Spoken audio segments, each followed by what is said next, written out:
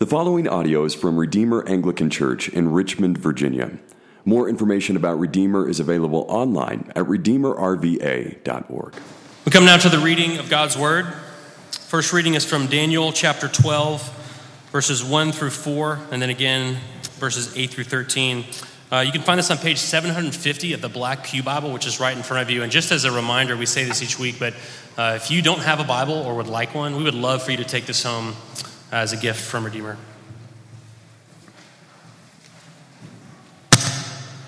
At that time shall arise Michael, the great prince who has charge of your people. And there shall be a time of trouble, such as never has been since there was a nation till that time. But at that time your people shall be delivered, everyone whose name shall be found written in the book. And many of those who sleep in the dust of the earth shall awake, some to everlasting life, and some to shame and everlasting contempt.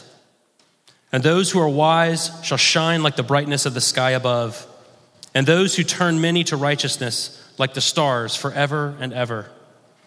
But you, Daniel, shut up the words and seal the book until the time of the end. Many shall run to and fro, and knowledge shall increase. And now to verse 8. I heard, but I did not understand. Then I said, O my Lord, what shall be the outcome of these things? He said, Go your way, Daniel, for the words are shut up and sealed until the time of the end. Many shall purify themselves and make themselves white and be refined, but the wicked shall act wickedly, and none of the wicked shall understand, but those who are wise shall understand. And from the time that the regular burnt offering is taken up, and the abomination that makes desolate is set up, there shall be 1,290 days. Blessed is he who waits and arrives at the 1,335 days. But go your way till the end, and you shall rest, and shall stand in your allotted place at the end of the days. The word of the Lord. Thanks be to God. And now, friends, let's stand together for the reading of the gospel. If you still have a Bible in hand, you're going to turn forward to the Gospel of John. You can find that on page 886. We're going to read from John chapter 1, beginning in verse 19. Friends, this is the holy gospel of our Lord Jesus Christ according to St. John. Glory to you, Lord Christ. And this is the testimony of John. When the Jews sent priests and Levites to Jerusalem to ask him, Who are you? He confessed and did not deny, but confessed, I am not the Christ. And they asked him, What then? Are you Elijah? And he said, I am not. Are you the prophet? And he answered, No. So they said to him, Who are you? We need to give an answer to those who sent us. What do you say about yourself? And he said, I am the voice of one crying out in the wilderness, Make straight the way of the Lord, as the prophet Isaiah said. Now they had been sent from the Pharisees, and they asked him, Then why are you baptizing, if you are neither the Christ nor Elijah nor the prophet? John answered them, I baptize with water, but among you stands one you do not know, even he who comes after me, the strap of whose sandal I am not worthy to untie. These things took place in Bethany across the Jordan where John was baptizing. The next day he saw Jesus coming towards him and said, Behold, the Lamb of God who takes away the sin of the world. This is he of whom I said, After me comes a man who ranks before me because he was before me. I myself did not know him, but for this purpose I came baptizing with water, that he might be revealed to Israel. And John bore witness. I saw the Spirit descend from heaven like a dove, and it remained on him. I myself did not know him, but he who sent me to baptize with water said to me, He on whom you see the Spirit descend and remain, this is he who baptizes with the Holy Spirit. And I have seen and bore witness that this is the Son of God. The gospel of the Lord. Praise to you, Lord Christ. Amen. Let's be seated. Well, folks, it's my pleasure to introduce to you, if you do not already know him, the Reverend Danny Hindman. Danny has served for the past 18 months as Redeemer's church planter in residence. Now, what on earth does that mean? Well, it means that back in the summer of 2021, Danny and his wife Emily, and then 3 kids, now 4 kids, well done, moved to the city of Richmond and joined the team here in order to carefully discern and prepare and strategize and get ready to establish, or we might say plant, a new church here in the Metro Richmond area.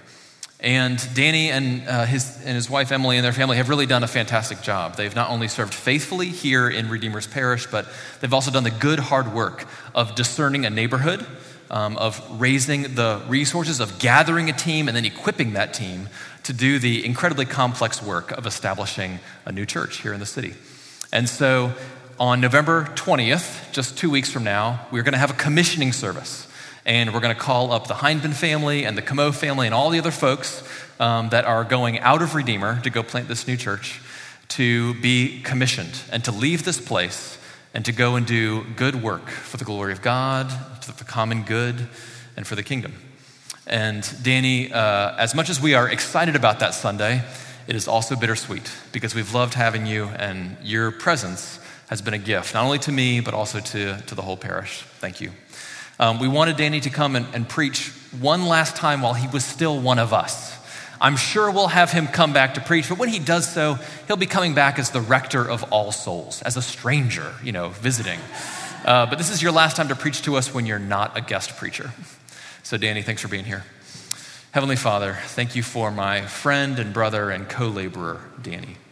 I pray that you would speak through him to us this morning. Would you open our ears and our hearts and our minds to receive your word to us through your servant, Danny. We pray this in the name of the Lord Jesus Christ. Amen. Amen. Thanks, Dan. Well, it's good to be with you all this morning. Many of you have heard me say something to this effect, but I don't think I've ever said it up front so that you guys could all hear it. But it's important to say, I think, since this is my last time in front of you guys, as one of you. It's important to say that this season, this year and a half for myself and for my family have been really restful. And you might not think that would be a restful season, having moved across the country and then moving across town and having a new baby and planting a new church and all these kinds of things. But truly, it's been a wonderful time for us to kind of recover and recuperate. And we have just felt so profoundly well supported, not just by the Redeemer staff, but by you all, by the parish. I mean, you guys just finished bringing us meals for the birth of our new baby, and then my household, all my kids and my wife have been sick this week, and you have started to try to do that again, and we don't need it, but just the fact that many of you started texting and calling and asking if there was anything you could do for us, it means a lot to us. And we're so grateful for our time here, and we have felt so well supported by you. So thank you. This morning, though, I'm here to preach and not just say thank you. So we are wrapping up a 11 or 12-week series that we've been in on the book of Daniel. Now, just by way of orientation, we have been in the season of ordinary time. Today is a bit of a special day. We're celebrating All Saints Day. It's why we've got these white scarf stole things on. It's why the table is white. And it's when we celebrate all of the saints, all of the people that God has drawn to himself throughout the ages, God's faithfulness to build his church. It's a great day of celebration.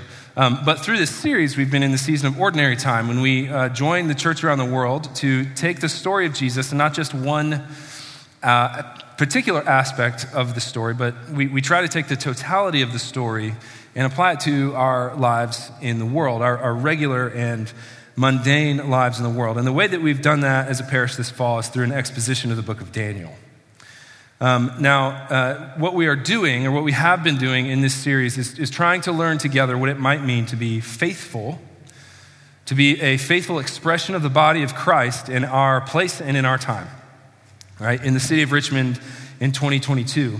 And now Daniel was he had a strong name, and he was also a prophet of God in the Old Testament. He's a man who lived nearly all his life as a foreigner.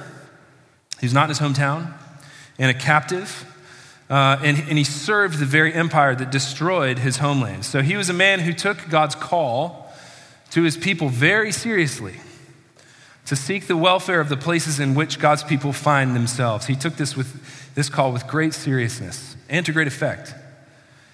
But he was also a prophet, and so that meant that he received visions from God, and he was a particular kind of prophet, because those visions, many of those visions that he received, are rightly called apocalyptic, because they have to do with the end. may have noticed that in the reading. It's a bit of a strange reading from Daniel chapter 12. And what we find in this last chapter of Daniel, I think, is at once troubling and comforting as Daniel recounts his vision, this vision in which he is told that after all is said and done, after all the rage of the nations has been used up and spent, that God's people will find their place, their rightful place with God. And in the meantime, to go about their lives, to wait and to live in peace. So let me pray and then we'll get started. Father, thank you so much for today and for these wonderful people who've been baptized into your church. God, we praise you on this day when we celebrate all of the saints of your church, that you will build your church and nothing will get in the way. And God, I pray now that you would be present with us in this place, in this time, as you have promised to be and therefore always are. And I pray for myself as I preach and as the word is read, that you'd be at work upon us, forming us into better lovers of you and of our neighbor. And I pray lastly that the words of my mouth and the meditations of my heart would be acceptable in your sight. Amen. So I'm not like a full-blown Anglophile, but I do find British culture fairly interesting. And the Queen Elizabeth died recently. You guys heard about that? Yep. So she died recently. That's had me reading some, more British stuff. And I've been reading the BBC more frequently. And the British are famous for lots of things, but I think one of the most hilarious things that they are famous for is waiting in line. Do you guys know this? The British are famous for waiting in line. They even have their own word for it. It's called queuing. Some Americans who are trying to be, I think, kind of like cool and fancy have started saying queuing instead of waiting in line. Have you heard this? Maybe you've said it. They have their own name for it. It's queuing. And I was reading this article in the BBC. This is an actual article in the BBC that I saw this week. And it said this. It said, queuing. It's what the British are renowned for doing and doing very well. Better than anyone else in the world, if reputation is to be believed. You guys don't think that's funny? I think that's funny. I think it's hilarious. Like, they used to have an empire, and now they're the best in the world at standing in line.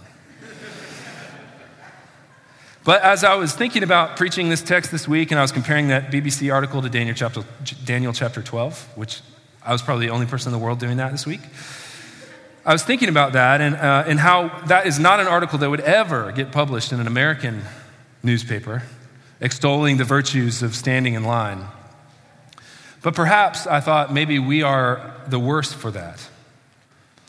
Because the older I get and the more that I read the Bible, and if you ever read the Psalms, you'll notice that one of the most common reflected upon experiences of God's people is waiting.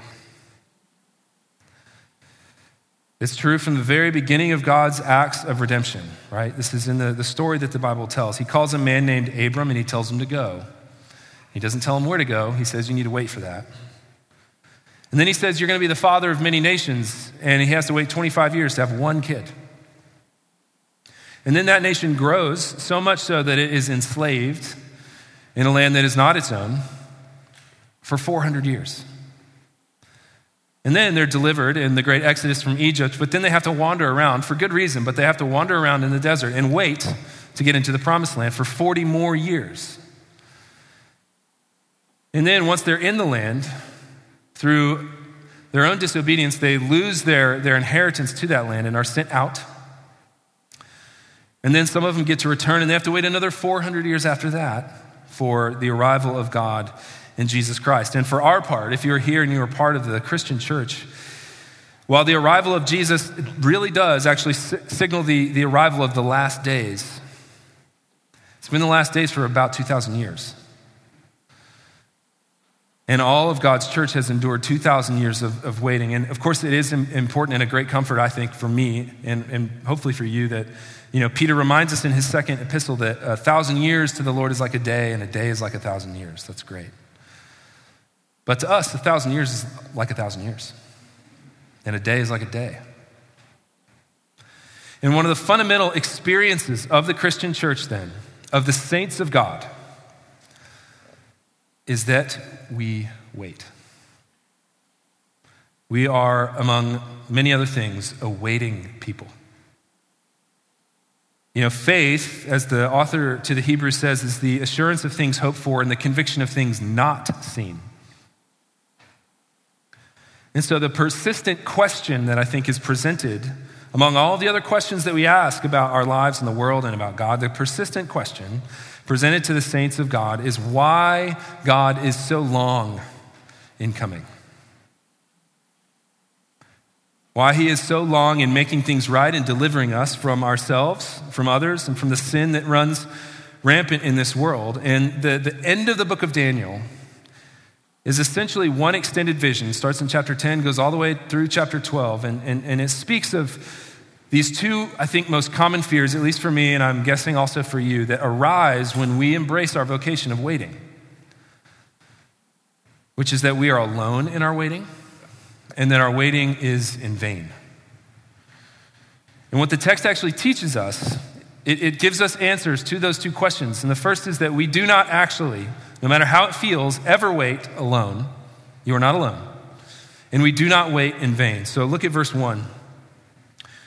At that time, this is a part of, he's following up on this vision that is going on in chapters 10 and 11. At that time shall arise Michael, God speaking to Daniel here.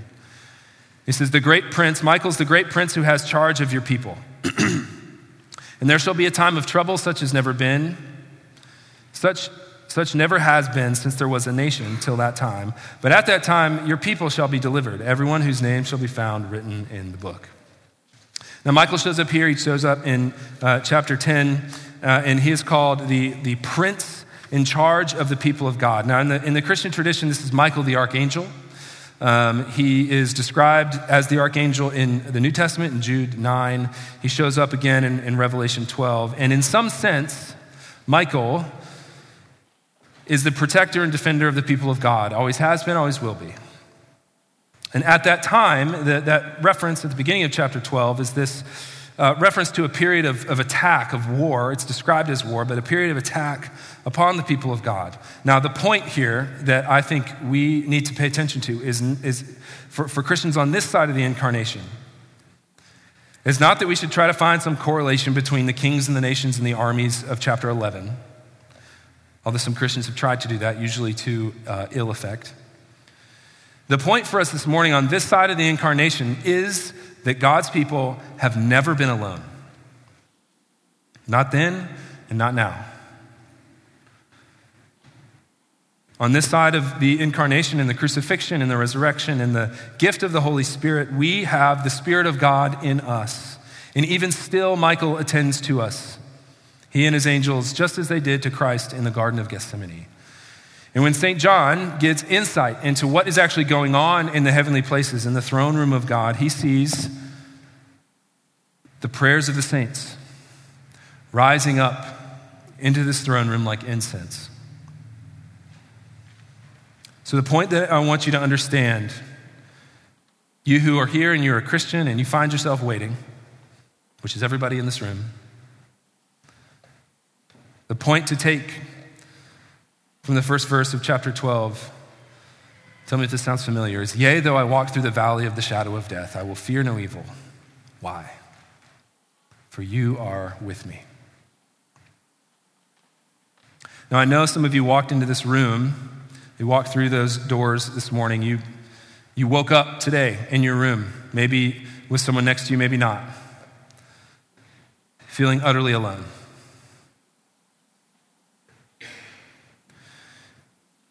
Feeling that no one in this world would be your advocate or your guide. And what Daniel is telling us is that for the people of God, that is never, in fact, no matter how it feels, in fact, it is never the case.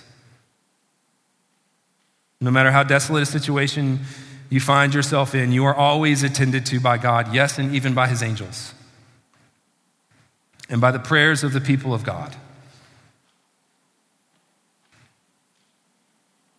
These people of God, in their suffering and doubt, in their failure, in their joy, in their confusion, in their hope, in their waiting for God to come and finally do something, to come and to make things right. In your waiting for that, you are never alone. But Daniel's also saying, among other things, that your waiting is never in vain. And this is because no matter what occurs, according to this apocalyptic vision given to Daniel in chapter 12, and then revealed in the arrival and the life and death and resurrection of Jesus, that those who wait and arrive at the so-called end of days, Daniel's phrase here, the end of days, they shall rest and shall stand in their allotted place. Now, he's talking about the resurrection of all the dead and that of God's people to everlasting life. And you see this in verses 2 and 3. God again says to Daniel, "And many of those who sleep in the dust of the earth shall awake, some to everlasting life and some to shame and everlasting contempt. And those who are wise shall shine like the brightness of the sky above. And those who turn many to righteousness like the stars forever and ever." Listen, Christianity, this thing that we're doing here, these robes that I'm wearing that are kind of silly, but I think are great. Me standing here talking, you sitting there listening, the songs, the prayers, the readings, the ethical life that we strive towards, the sacraments even.